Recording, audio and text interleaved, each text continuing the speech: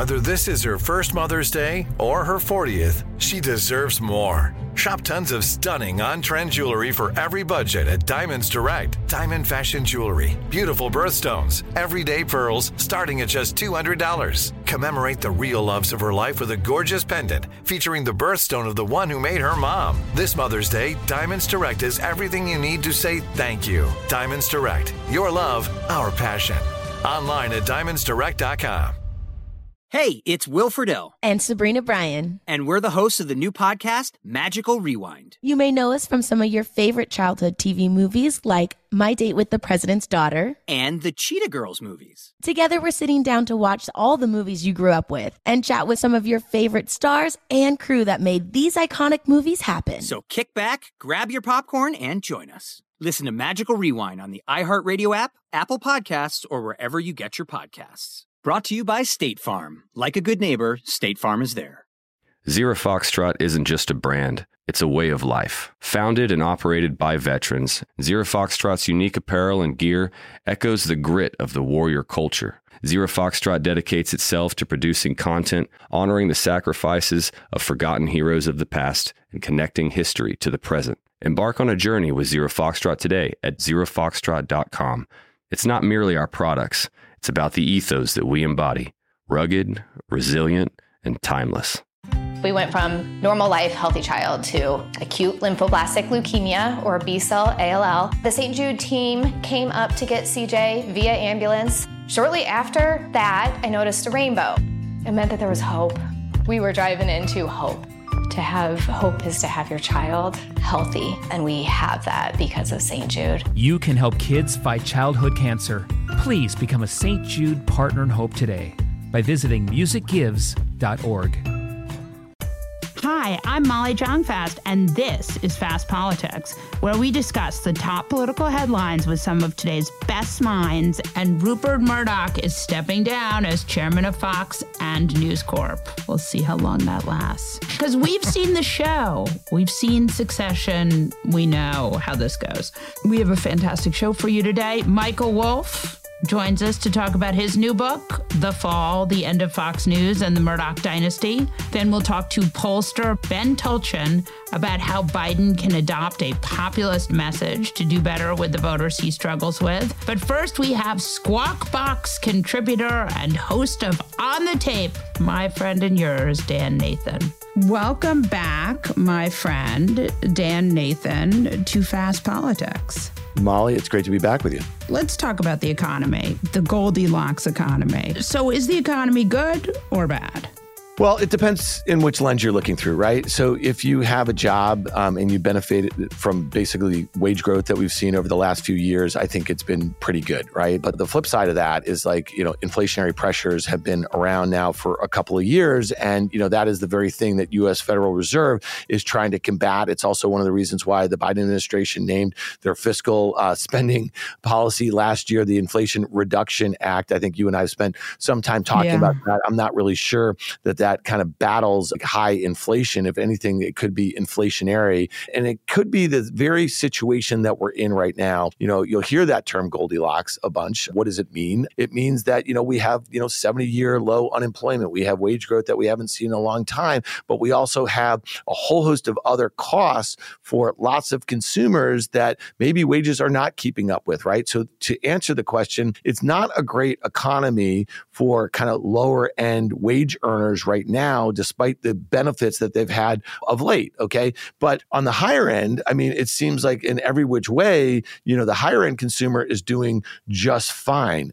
So some of the stuff that we track fairly closely is the savings rate that was really high, coming out of the pandemic is being drawn down. Consumer credit is really high at a time. And this brings us back to inflation, where the U.S. Federal Reserve has raised interest rates basically from a zero interest rate bound during the pandemic to about 5.5%. We have not seen interest rates this high in a very, very long time. So if you are a consumer and you are living paycheck to paycheck, okay, and you are buying a lot of stuff on credit, and these are floating rates, they're astronomically high right now. And so, there's a whole host of things that I think as we settle into, and the Federal Reserve said it to us this week, that rates are going to be higher for longer. I think the lag effects of that tighter monetary policy are going to first hit lower end consumers, and then it's going to work its way into the middle and higher, kind of bounds in the consumer landscape. And so to me, I think that is a story for 2024. And through the lens that you look at all this, Molly,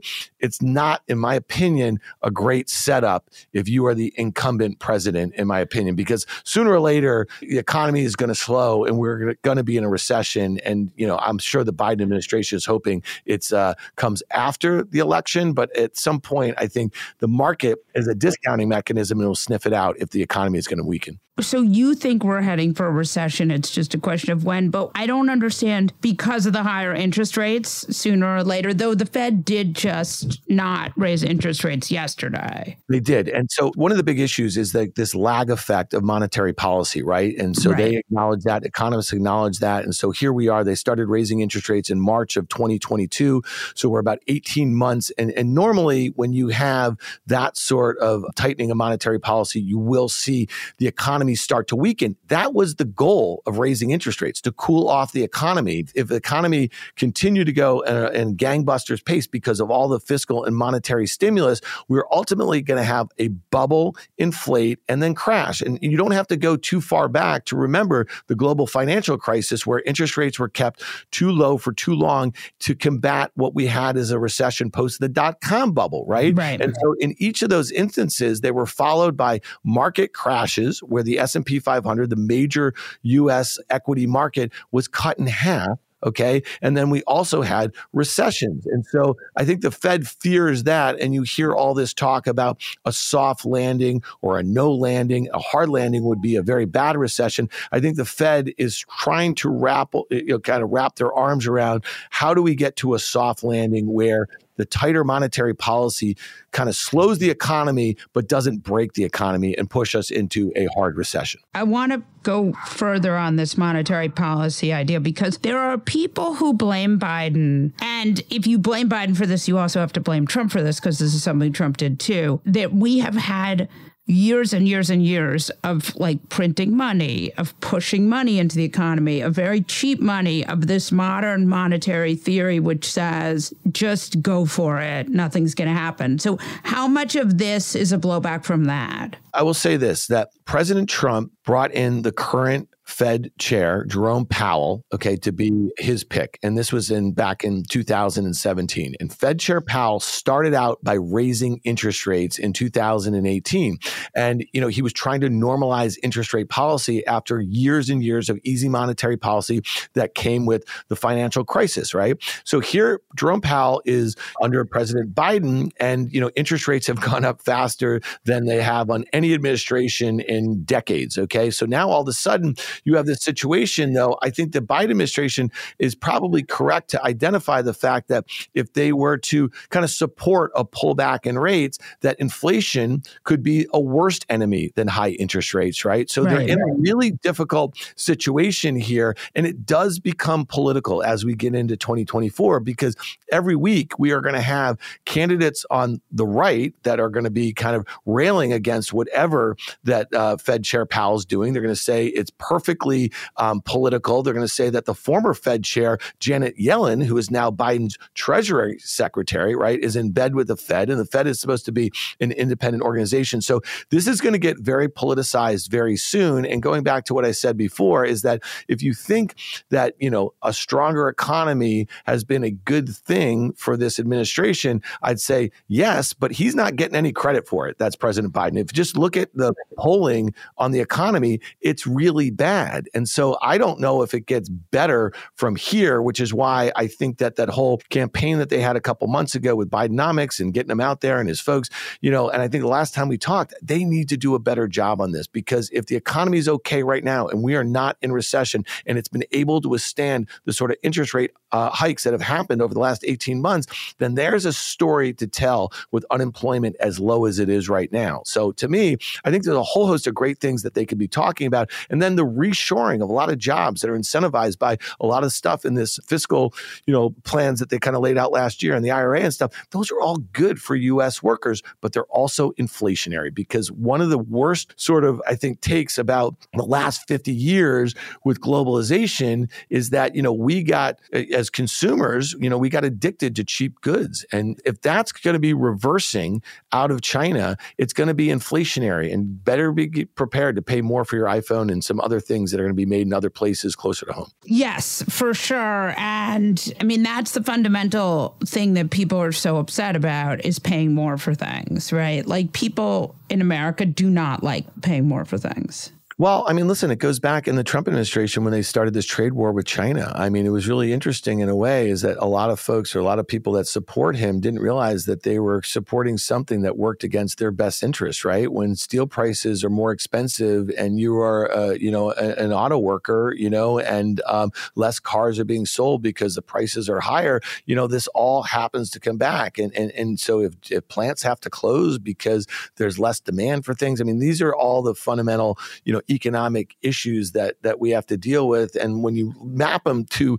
politics, and when you have people like the last administration who really have no idea about much of this, it gets really sloppy. Now, you could make the case that the Biden administration has been as hard or harder on China. So like, the situation with China only gets worse from here also. And I'll just tell you, a lot of folks that are involved in markets, and this is the number one bugaboo, if you will, China, and kind of decoupling from China. And I don't think whoever wins in 2024 and whoever takes the Senate, I don't think anything changes in that regard. It seems to be fairly bipartisan. And I'll tell you that the other thing that, it might not be under the radar for too long, the fact that our neighbors to the north are in this big brouhaha with India. India is supposed to be beneficiary of kind of, moving away from China. And if the North America is in a bit of a row with 2.5 trillion as far as populace, between India and China, we might be headed to what looks like a more bipolar world as it relates to just kind of geopolitics and economics and globalization. With China, one of the things the Biden administration has been doing is they've been quietly trying to sort of shore up that relationship, but also shore up Japan, South Korea, the other countries on that peninsula or near that, in that area, who are useful if you need to kind of go against China. I mean, it feels like we're at an uneasy détente with China. Very uneasy. I mean, it doesn't get better from here, as I said before, because, at some point, all indications are that they're going to make some sort of move on Taiwan. And it could start out as some sort of economic sort of blockade. It could be something militarily. I mean, some of the exercises that they're running right now, those are the sorts of things that obviously make the Japanese and the South Koreans very nervous. And when you think about China and you think about North Korea, how they've been cozying up to Russia, who just invaded, obviously, last year, a sovereign neighbor of theirs, a lot of these things are really intertwined, right? And so, when I think about China, is like the multinationals, U.S. multinational companies, and the precedents that they set when Russia rolled into Ukraine by pulling out of Russia, is that going to be the map? Is that going to be the playbook for U.S. multinationals if the Chinese do anything with Taiwan? And when you think about China as being this engine for global growth over the last 20 years, the economic data in China right now is really bad. Export data is really bad. They're facing bouts of deflation right now. So if they, in an effort to kind of re-stimulate, whatever sort of activity, and they see Taiwan as a good way to do it, U.S. multinationals, Japan and South Korea, are very staunch allies. we're going to be in a bit of a pickle. And that is the sort of thing that could send the global economy into a really bad place, especially if you think that we will have a redo of the inflationary pressures on natural resources. Remember what happened with oil after Russia invaded Ukraine. So those are, China is a huge, buyer of natural resources and crude and the like and natural gas. So, there's all this stuff is kind of interrelated and it makes a lot of people, away from the human aspect of it. And I think that obviously is not something that we should kind of poo-poo, but from an economic standpoint and from a geopolitical standpoint, I mean, this is the one thing I think that has the ability to really kind of break the economy right now at a time where interest rates, again, have only been going higher to deal with inflation. And all of what I just said is inflationary, deglobalization, and then geopolitical rows between, China and Taiwan or Russia and Ukraine. That's very annoying. But can China kick the rest of the world into a recession? Is that what you're painting?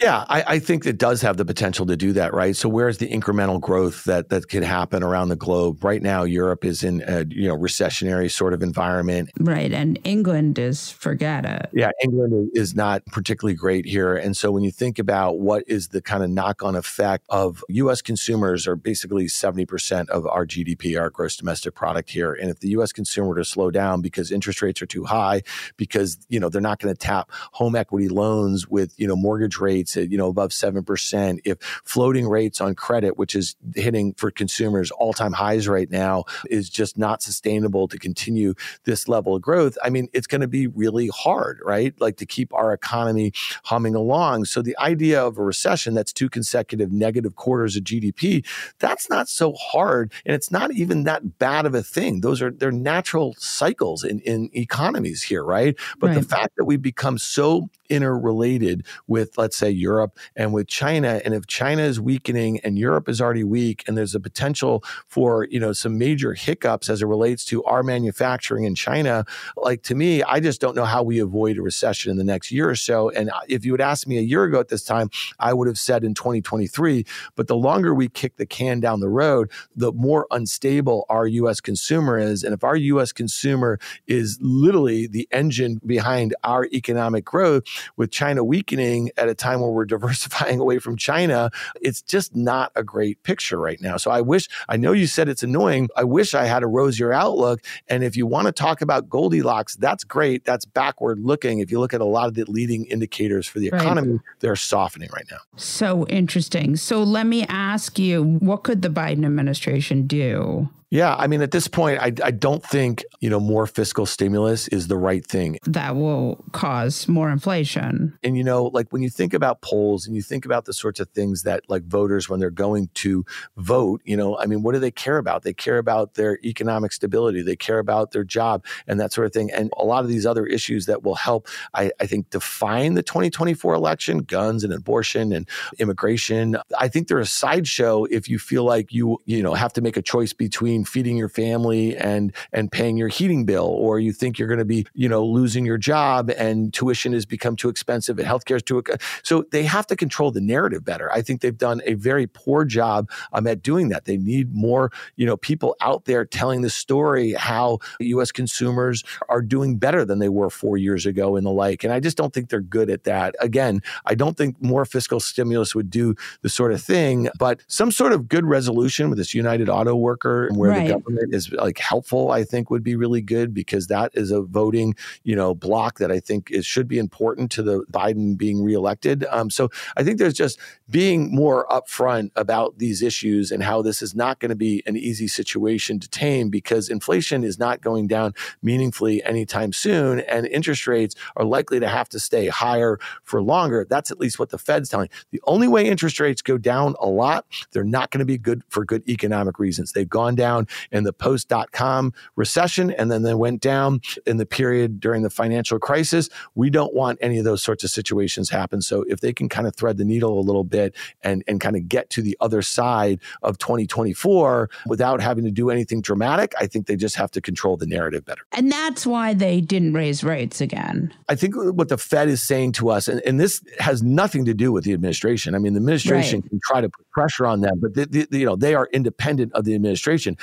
Janet Yellen, who's the Treasury Secretary, the head of the Fed, I mean, she can be as political as she wants, but she cannot try to do things to influence the U.S. Fed. So they didn't raise interest rates because they wanted to take a pause. Now, the likelihood is that they raise interest rates at the next meeting in November, another 25 basis points, getting the Fed funds rate to 5.75%. That shouldn't have a too dramatic of impact on the economy, especially after they've just raised 5.5% over the last 18, 19 months or so. But the point here is that they're going to watch the data. And if the data continues to be inflationary, then they need to have tighter monetary policy. But if the data falls off a cliff and gets much worse, that's a whole host of other problems, and especially politically for the Biden administration. So I think if they could freeze things right here, right now, and flash forward to the November 2024 vote, I think they would do that. But the likelihood that things stay static right now is not particularly great. Dan, thank you so much. Thank you, Molly. I appreciate being on the pod. I love the pod, and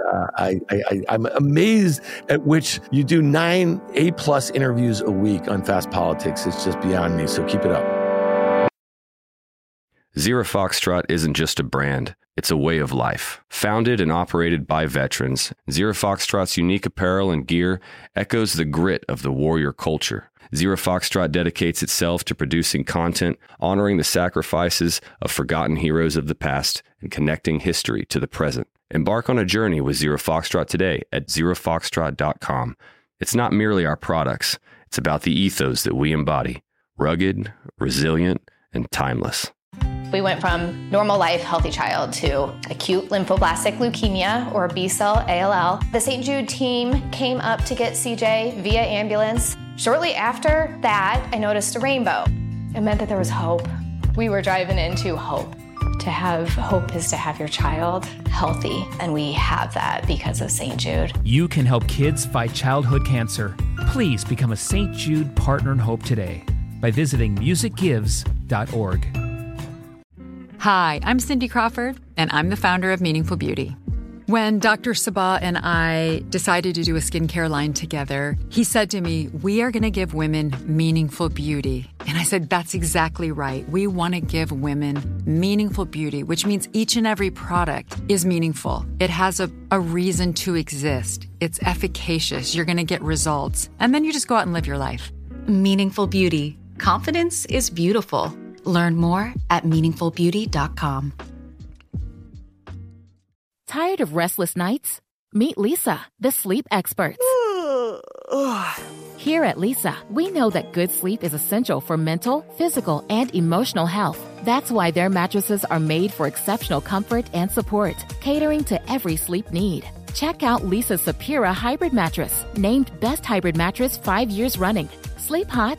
The Chill Collection is built with cool-to-the-touch top fabric and layers of high-density comfort foams, all intended to remove excess body heat while maximizing comfort. With Lisa, getting a new mattress has never been easier. Delivery is free, and you have 100 nights to try out your mattress in the comfort of your home. Don't spend another night dreaming of better sleep. For a limited time, save up to $700 off select mattresses plus 2 free pillows. Go to lisa.com/iHeart for an additional $50 off mattresses and select goods.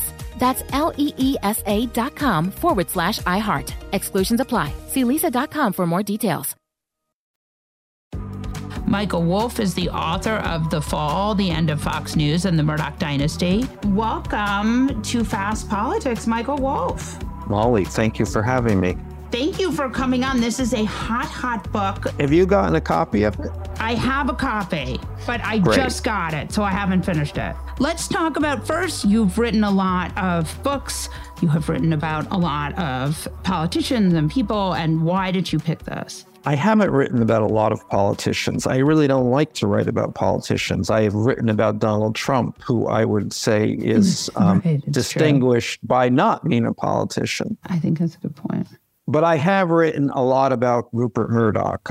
So I have been writing about Rupert Murdoch since, when was my Murdoch biography published? In 2009. And before that, I was New York Magazine's media reporter and Vanity Fair's media reporter. So I often wrote about Murdoch. And then Murdoch let me in, for some reason that I'm sure he can't explain, nor can I, let me into his world very quite intimately. And I spent a year basically interviewing him, his family, his executives, anybody I wanted to, including his mother. So I have been writing about him on a fairly steady basis since then. And this is kind of, a bookend. I mean, it is ending. I mean, Murdoch is 92. And the end comes even to him sooner rather than later. The curious point of this story is that end will take Fox, arguably the most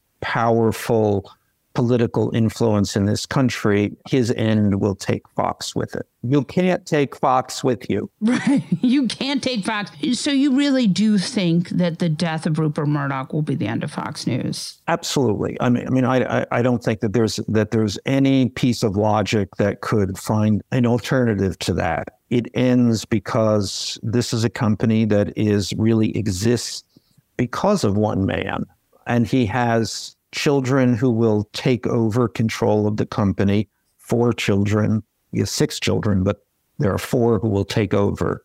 They do not agree with each other and their disagreements kind of approach the mortal level.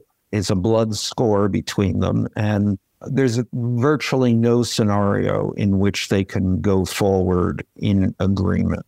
So tell me what you think Rupert Murdoch will think of this book if he has not gotten it yet. That's an interesting thing, because when the Murdoch organization doesn't like something, it responds with, or at least in my experience, responds with a unique kind of venom. After my biography of Murdoch was published, which he did not like at all, which I always found somewhat curious because it's really not a negative biography. When he got a copy of it, he called me up in a furor. I tried to get him to tell me what he objected to, and he finally sputtered out, but it's just so personal. And I said, but Rupert, it's a biography. At any rate, he didn't like it, and part of his response ended up being quite painful for me because my marriage was then breaking up at that point, and I was involved with someone else, which nobody else knew, except the New York Post found out. They went out of their way, shall we say, to find out, and raked me through for weeks, or certainly what felt like weeks on end. I was hardly a celebrity, was treated as a celebrity with outrageous marital difficulties. And anyway, it was terrible. So I would like to say I am poised now, but I am not poised, and I really can't imagine what is going to come my way. But I would not be surprised if it was some serious stuff. So, what do you think is the thing that's going to make him the most enraged? I mean, it's personal. This is about his family. I mean, this is about Fox too. It's not just about his family. I mean, it's about the personalities at Fox, which has its own problems. I mean, Fox has problems with the Murdoch families, but it has problems with Donald Trump, who the Murdochs hate, but Fox's audience love. It has problems with its various personalities. The whole Tucker Carlson story is laid out here. I would safely say that there's not one single thing that Rupert Murdoch is going to like about this book. Talk to me about Laura Ingraham. There's some very interesting stuff in here. I think I kind of feel sorry for Laura. Fox is a very difficult place, to say the least, for a woman to work. I mean, it was particularly difficult in the age of Roger Ailes, but it hasn't gotten much better. I don't think that they necessarily jump on you there anymore, but they certainly don't treat women like they treat men. And I think Laura Ingraham has been put in a very difficult position. And there's a lot of reasons that she would want this job and does want this job, but is her heart in it? And, that's one of the interesting things about Fox and why it has done so well is that its stars have their heart in it. They are fully invested in being Fox people, in talking to the Fox audience. And I think she's been a little resistant to this, reticent about it, although she has tried. Curiously, she's one of Murdoch's favorites, and she's one of his favorites because she's actually not a Trump MAGA right-winger. She's kind of an old-fashioned, a 90s right-winger, which Murdoch is. But there's a lot about her drinking, which I think is pretty interesting. Yeah, well, and she's not the only drinker at Fox. It's a big drinking place. The Murdoch family is a big drinking family. But yeah, I mean, and there's a particular scene in... the scene with the plane. Will you talk about that? I tell the story of a trip on Sean Hannity's plane to Roger Ailes' funeral in the spring of 2017. And Laura who was not working at Fox at the time, but wanted to work at Fox at the time, was at the funeral. And she got very, very drunk. I mean, one of those kind of drunken scenes that is a kind of television-worthy drunken scene. The full Monty of drunkenness. And so much so that she tried to get a ride with Hannity on his plane back to New York. She wanted to be dropped off in Washington, but Hannity wouldn't let her on the plane because he said those planes are too small for someone who would clearly end up in the bathroom vomiting the whole time. That is not the only time she gets rejected. The Murdoch sons found her retro, not inspiring. Talk to me about that. When she was hired, that was a kind of tussle between father and sons about who would get to make this hire, and it was actually Rupert who finally decided to make this hire, and the sons were annoyed about this and regarded her as kind of an old-fashioned conservative who was in an old-fashioned, a person whose sell-by date as a media personality had passed. Right. But she has really hung on. I mean, what do you think about that? She was the only woman in the lineup, and she was kind of convenient in the lineup between the two big enchiladas of the primetime schedule who didn't want someone else who might compete with them. So she was a sort of convenient buffer for Tucker and for Hannity. But now she has just been relegated out of official prime time. There's so many personalities in this book, and there's so much for Rupert Murdoch to dislike. When liberals, such as, I suppose, ourselves, write about Fox, it's always written as the overriding point is politics. And I've tried to make this the overriding point here, television. That it's really not, Fox is not. Yes, there's politics at Fox, and yes, that's the subtext, but the overt text is, how do I stay on the air? I am, like all television people, I mean, what do all television news people have in common? This desperate desire and need to stay on the air. And it's I will do anything to stay on the air. That's this motivation that I try to convey, that unique experience. And it's really about the family, which is really interesting. Before we talk about Tucker Carlson, we need to talk about Irina Briganti.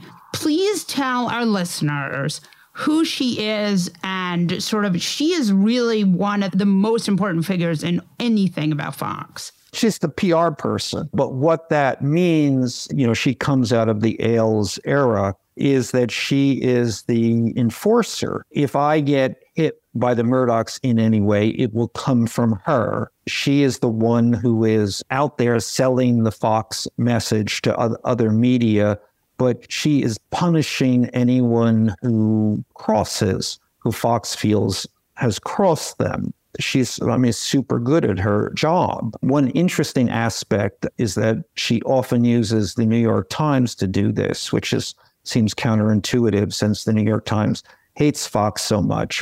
But since she is often dissing people who are on Fox, then the Times becomes a willing and convenient outlet. So I was, for, again, reasons that are not necessarily clear or intuitive, I was very friendly with Roger Ailes for many, many years. I was friendly with him because he was a great source, because he was a great gossip, because he had really unique insights into the media business, which I was covering for much of that time. On one occasion, I can't remember what I was writing about, but I didn't call him. I called the Fox PR people. And he got wind of this and he called me up and he said, why wouldn't you call me if you want to know what happens? Don't call Irina. Her job is not to tell you the truth. It's the opposite, her job. You want to know something, you call me. It's amazing. So talk to me about the Dominion case, because that was like a very sort of will they or won't they settle situation. It always seemed that way. There was no possibility that they were not going to settle this. You know, the first rule of any media company in a libel or defamation case is never go before a jury. You go before a jury, you're going to lose. But they got awfully close to going before a jury. I mean, I was actually sitting there. I was face to face with that jury.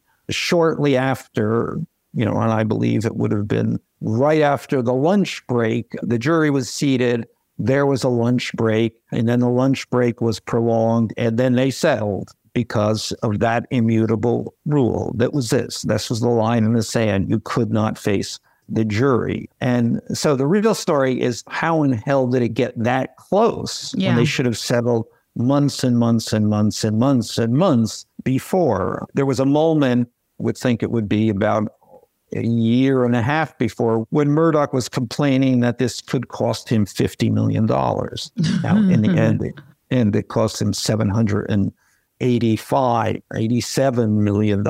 That's the story. Why did it take so long? And that's the indication of the kind of disarray that was going on within the organization. So you think they just couldn't get it together in time? Yes. I mean, they couldn't get it together. And I would say there was and continues to be only one real decision maker, and that's Murdoch, and he is 92. So getting him to make decisions, I think, is very difficult. I think getting him to focus becomes more and more difficult. I think that he processed this whole suit as being not Fox's fault, but Donald Trump's fault. And in some way, this became about Donald Trump paying for this. And somehow it became about his grievance against Donald Trump, instead of focusing on the fact that this lawsuit was directed at him, in fact. The Tucker Carlson Fox fight continues. It does. It's probably an indication of an even broader fight that's happening and that's going to happen in conservative media. For a long time, Fox has had a monopoly position in conservative media. There was only one outlet, and it was dominant to a dramatic extreme.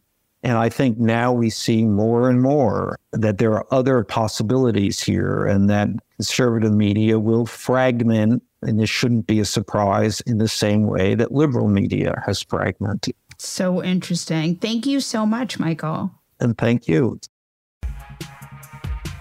Ben Tulchin is a pollster and the founder of Tulchin Research. Welcome to Fast Politics, Ben. Thank you for having me. I'm going to let you introduce yourself to us. Tell me about what you do. Sure. I'm a political pollster. I work for Democrats, helping get them elected. I also do ballot measures, work for issue clients, nonprofit organizations, labor unions, and those kinds of clients. Best known for polling for Bernie Sanders' presidential campaign in 2016 and 2020. Also elected the mayor of New York City, Eric Adams, for which I was named Pollster of the Year recently. So I work for lots of clients around the country as well, but those are kind of my claim to fame. So you're a Democratic pollster, but you have candidates that are sometimes not in the Democratic mainstream. As a consultant, I work for candidates who I want to work for, but they tend to be kind of a broad ideological mix, yes. Let's talk about what the nuts and bolts of pollstering looks like for you. Yeah, sure. I mean, one, we have to get hired by a candidate. Right. And we have to get paid. But no, in all seriousness, it doesn't always happen. But the industry itself, polling, has gone under a lot of changes and transformations the last several years. I mean, a lot's been discussed about there are fewer people willing to respond to surveys. We used to call landlines. Those don't really exist anymore. So now we have to find other ways to reach people through cell phones, texting, calling cell phones, email, you name it. So the industry's changed a lot. It's gotten harder to do what I do, but my value add as a pollster and a strategist, I really pride myself for being a strategist. I don't just deliver poll numbers, I provide strategy. And that's kind of my value add. And, I've been instrumental in, taking Bernie Sanders from 0% to the brink of the nomination. I was instrumental electing Eric Adams mayor of New York City in a very difficult, diverse, multi-candidate field with ranked choice voting scenarios. So my job is to not just tell you what the numbers are, but figure out a strategy of how to win. But you also do focus groups. We do. Yes, we do. And lately you've been doing focus groups. Tell us what you've been sort of working on and the stuff that you have been talking to my friend Ron Brownstein about. Look, as we kind of heading into a presidential election year and having worked for Bernie, and I've seen kind of a clear pattern emerge where the Democratic Party has struggled with working class voters, right? And they've struggled in delivering an economic message. And that was clear. With the driver of success for Bernie's campaign in both 2016 and 2020 was he had a very clear, powerful, progressive, economic populist message. And I feel the Democratic Party hasn't learned the lessons from that, why Bernie was successful. Many people in the party view him as this kind of left-wing crazy guy. And the fact is that he actually has a very clear, coherent economic message that resonated very powerfully with young people and Latinos in particular. And that drove his success. And those are two groups, quite frankly, that Biden struggled with in 2020, that Bernie did much better than Biden within those two groups. And it didn't start off that way. With Latinos in particular, we were tied with Biden at the beginning of the campaign. And over the course of the campaign, through a very disciplined, focused economic message, we gained separation from Biden and ultimately ran circles around him. And that's where we were able to win Nevada, win California, and do quite well with Latinos. So I'm seeing that. And then I did a really fascinating project of left-leaning gun owners. I want to get to that, but first I want to talk to you about Latino voters, because that is the weak spots for Democratic reelection are the young voters and the Latino voters, right? Especially Latino men, male voters, right? That is a number that Biden is losing and that the Republicans are picking up for whatever reason. For the people who are staunchly anti-Bernie who are listening to this podcast, and I know there are some of you, Bernie has already endorsed Biden. So that is done, right? He's not going to primary him, period, paragraph. But Bernie had a bunch of really exciting progressive ideas like the Climate Corps. And that now Biden has just implemented.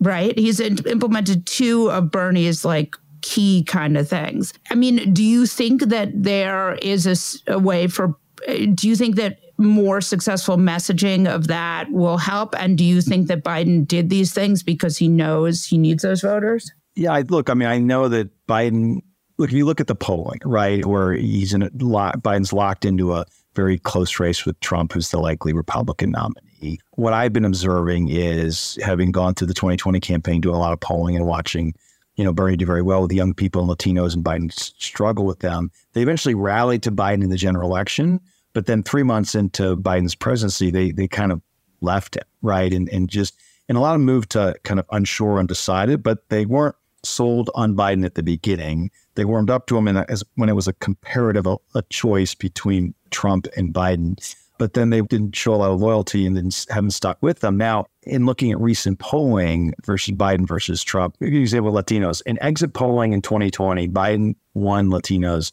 by 33 points, 65 to 32. In recent polling against Trump, Biden is only winning among Latinos by 7 points, 45-38, with a lot of undecided. That's not good, yeah. So there's a net 26-point drop-off. Young voters show a very similar pattern where Biden won them by 24 points, 60-36 in 2020, according to exit polling, and now he's only up 3. So it's a dramatic shift. Now, my view is this should be low-hanging fruit for the Biden campaign. So to your point is he's focusing on them, embracing policies, advocating policies that young people support, that should be appealing to Latinos. But he's always struggled with these two groups, so it's going to take a lot of work for him to win them over, in my view. Talk to me about gun owners. Who exactly is in this group? So these are, left-leaning gun owners, right? So if you think about where Trump has made inroads with working class voters and Biden and Democrats' expense, it's been, versus Hillary and versus Biden. African-American men and Latino men, right? So there's the two subsets that Trump has made some inroads with, and they're disproportionately working class and they're disproportionately gun owners. So I've been working with the coalition trying to organize and connect with left-leaning gun owners after every mass shooting, right? There's obviously a rush for advocating for tougher gun safety laws. And the challenge of left-leaning gun owners is then they feel kind of, oh, do I belong in this party, right? So this effort is to kind of make them feel welcome voting for progressive candidates and causes, right? You know, we found is that they own guns. These folks own guns. They like owning guns. They're proud to be gun owners, right? So which is not a typical profile of today's Democratic Party, which has become more white collar professional, right? So, you know, they're disproportionately working class and many of them are struggling financially and they're really worried about the economy and are more inclined to vote for Biden over Trump, but, you know, have concerns, especially on economic issues. So this is the group that is being affected by inflation the most. Yeah, our experience, if you look at kind of macroeconomics in our research, I mean, young people and Latinos, these are the two groups that, you know, Biden is struggling with the most now compared to how he did in 2020. They have been deeply impacted by inflation, right? Right. If you're a young person and people tend to make less money, they're early in their careers. And so if you're a young person and the, you know, groceries have gone up in cost, the price of gas has gone up, and rent has gone up, you feel that a lot. And young people don't have any sort of historical perspective, right? They haven't been through inflation. This is new to them. Inflation is the first time they're really experiencing inflation. And they just know that A, things cost more, and B, that Joe Biden is president, right? And so while they are left-leaning politically and voted for Biden in big numbers in 2020, you know, a lot of them have moved to the undecided column right now in a matchup between Biden and Trump. And they'll say, well, 5 years ago, we didn't have inflation. Today, we have inflation. So the Biden folks and Democratic Party has to go to young people and compel them to vote for Biden and tell them, A, convincing economic message, and B, why Donald Trump is really, really bad. Or not that they don't know that, but you just have to, in an election, it's a binary choice between two people. You got to remind them why they hate Donald Trump so that they vote for Joe Biden. Right, exactly. With student debt, are they mad about the student debt situation? And if so, who do they blame? They're frustrated for sure because it has a real impact. I mean, if you're student debt payments, and interest rates just went up. Yes, no. So it's real. It's a real pocketbook issue, and it's impactful in a real way. I mean, I think from polling we've done and others have done, they largely blame the Supreme Court and MAGA and Republicans, but Biden's president, right? So, and he got it done, but they didn't get done. So that's the story that Biden's going to have to tell, is explain, direct their anger at Donald Trump's Supreme Court, right? And say, look, this is the reason why your student loans payment forgiveness got thrown out. And I'm the one who stood up for you. So the challenge Biden has is he has to make the argument, right? He has to make the case to them about why Donald Trump's bad for them and Joe Biden stands up for their interests. So I think like one of the most interesting and useful things that I have been hearing about is that this polling is really sort of directional, right? This is what Biden needs to do over the next 400 plus days in order to win, right? Talk to us about the sort of like how Biden should take these polls. Yeah, I mean, he's got to make a concerted effort at targeting these groups in a way that's meaningful, authentic, and constantly, right? I mean, younger voters and Latinos, and they lean left, they voted for him in 2020, and he's got to woo them and win them back. And I think it's a multi-step process. I mean, he's got to lay out a positive message and story to tell, which, look, people have their own personal economic experience. You know, the positive messaging about what he's done in the economy is going to have a limited impact, but he still has to tell that story, especially on student loan debt forgiveness, right? But then he's got to go destroy Donald Trump and just savage Donald Trump. And he's starting to do that more. But that's one big critique I've had of the Biden administration is he wouldn't even mention Donald Trump's name for the first 2 years. Right. And look, I mean, every good narrative, every good story has a villain, right? I mean, Star Wars is nothing without Darth Vader, right? And their refusal to kind of engage Trump and MAGA Republicans consistently. I mean, they've started doing it now, but for 2 years, they wouldn't even mention the other side, including Trump. And I just feel like the reason Biden got elected was, if you look at exit polling, most people said it was a vote against Donald Trump, not a vote for Biden. And maybe the Biden folks thought that, well, he could become president and be this inspirational figure. And has done an amazing job on policy, accomplished a lot on a policy front. But I feel like he's always stronger when he's pitted against somebody else, right? Whether that's Bernie Sanders or Donald Trump or whomever. Biden does better when he's up against somebody else other than himself. And I just think that making the next year about why Donald Trump's a horrible person, president, and why he's bad for these voters in particular, and how Biden has made an effort to do good by them. Right. I'm thinking about sort of this idea of populism, really like successful economic populism. One of the reasons why, and again, I don't want to relitigate because Bernie endorsed Biden and AOC endorsed Biden, but I want to say something about Biden, which is really about Bernie, which is that Bernie had this incredibly good economic populist message that was very compelling. It was Democrats speaking to working class voters in a way that Hillary could not. Because clearly, if you look at Biden's legislation, he has been an economic populist, right? He's done tariffs, he's pro-union, he's doing the kind of economic populism that, Americans desperately need. How could he sort of steal that playbook from Bernie a little bit? Well, I mean, the irony is he has, right? I mean, that's the thing. Right. The legislation, but the advertising it. I mean, that's the irony. That's why Bernie endorsed him early, right? Because Bernie feels like Biden's done a great job on the policy front, and, so Bernie's behind him.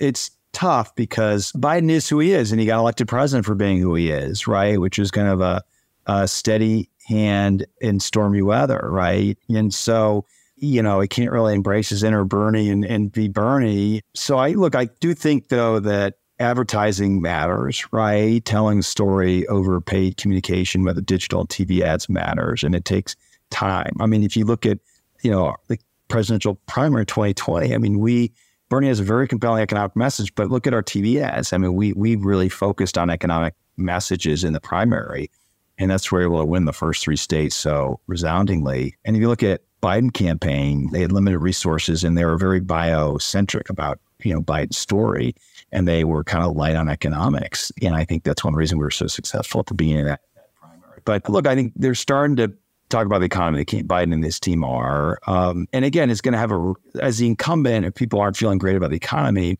if you're saying how great the economy is, it's going to meet some resistance, but he's going to highlight his accomplishments, highlight all the jobs he's creating with manufacturing infrastructure bill and the CHIPS bill, and tell us a compelling story and contrast that with Trump's, economic record, which is basically a big tax cut for big corporations. So that's how he's going to become populist. Look, I mean, Barack Obama, who wasn't a populist, sounded like a populist when he ran for re-election in 2012 because it was against Mitt Romney, who was a plutocrat, and it was an effective strategy. So I think the Biden folks and Biden are coming around to that. But also Biden, look, he's Scranton Joe. I mean, he does have these working class roots. So he does have the ability to connect with working class people. And he just has to channel that as best he can in his own voice. That's the other thing. He can't get up there and sound like Bernie because then everyone knows that's not who Joe Biden is.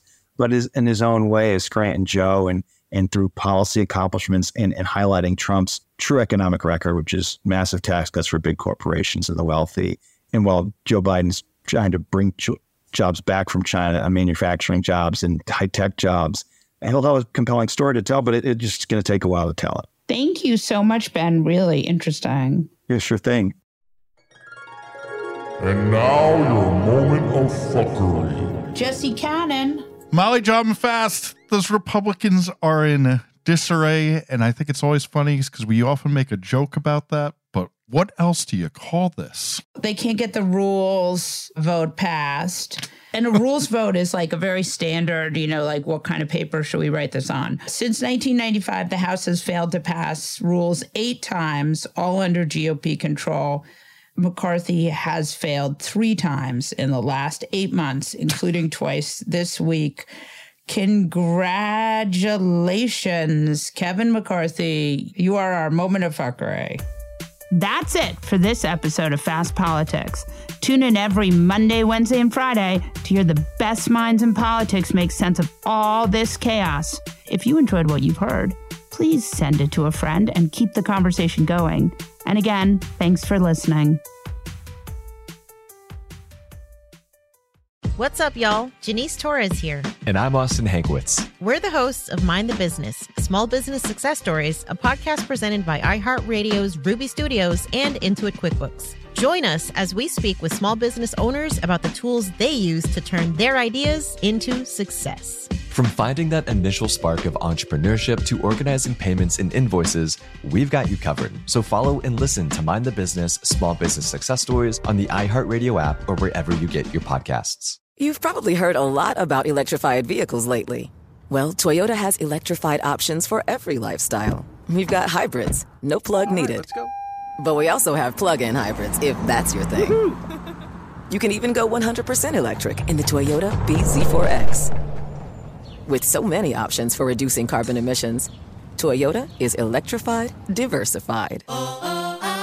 Learn more about our Beyond Zero vision for the future at toyota.com/Beyond Zero. For the ones who work hard to ensure their crew can always go the extra mile, and the ones who get in early so everyone can go home on time, there's Grainger, offering professional-grade supplies backed by product experts so you can quickly and easily find what you need. Plus, you can count on access to a committed team ready to go the extra mile for you. Call, click Grainger.com, or just stop by. Grainger, for the ones who get it done.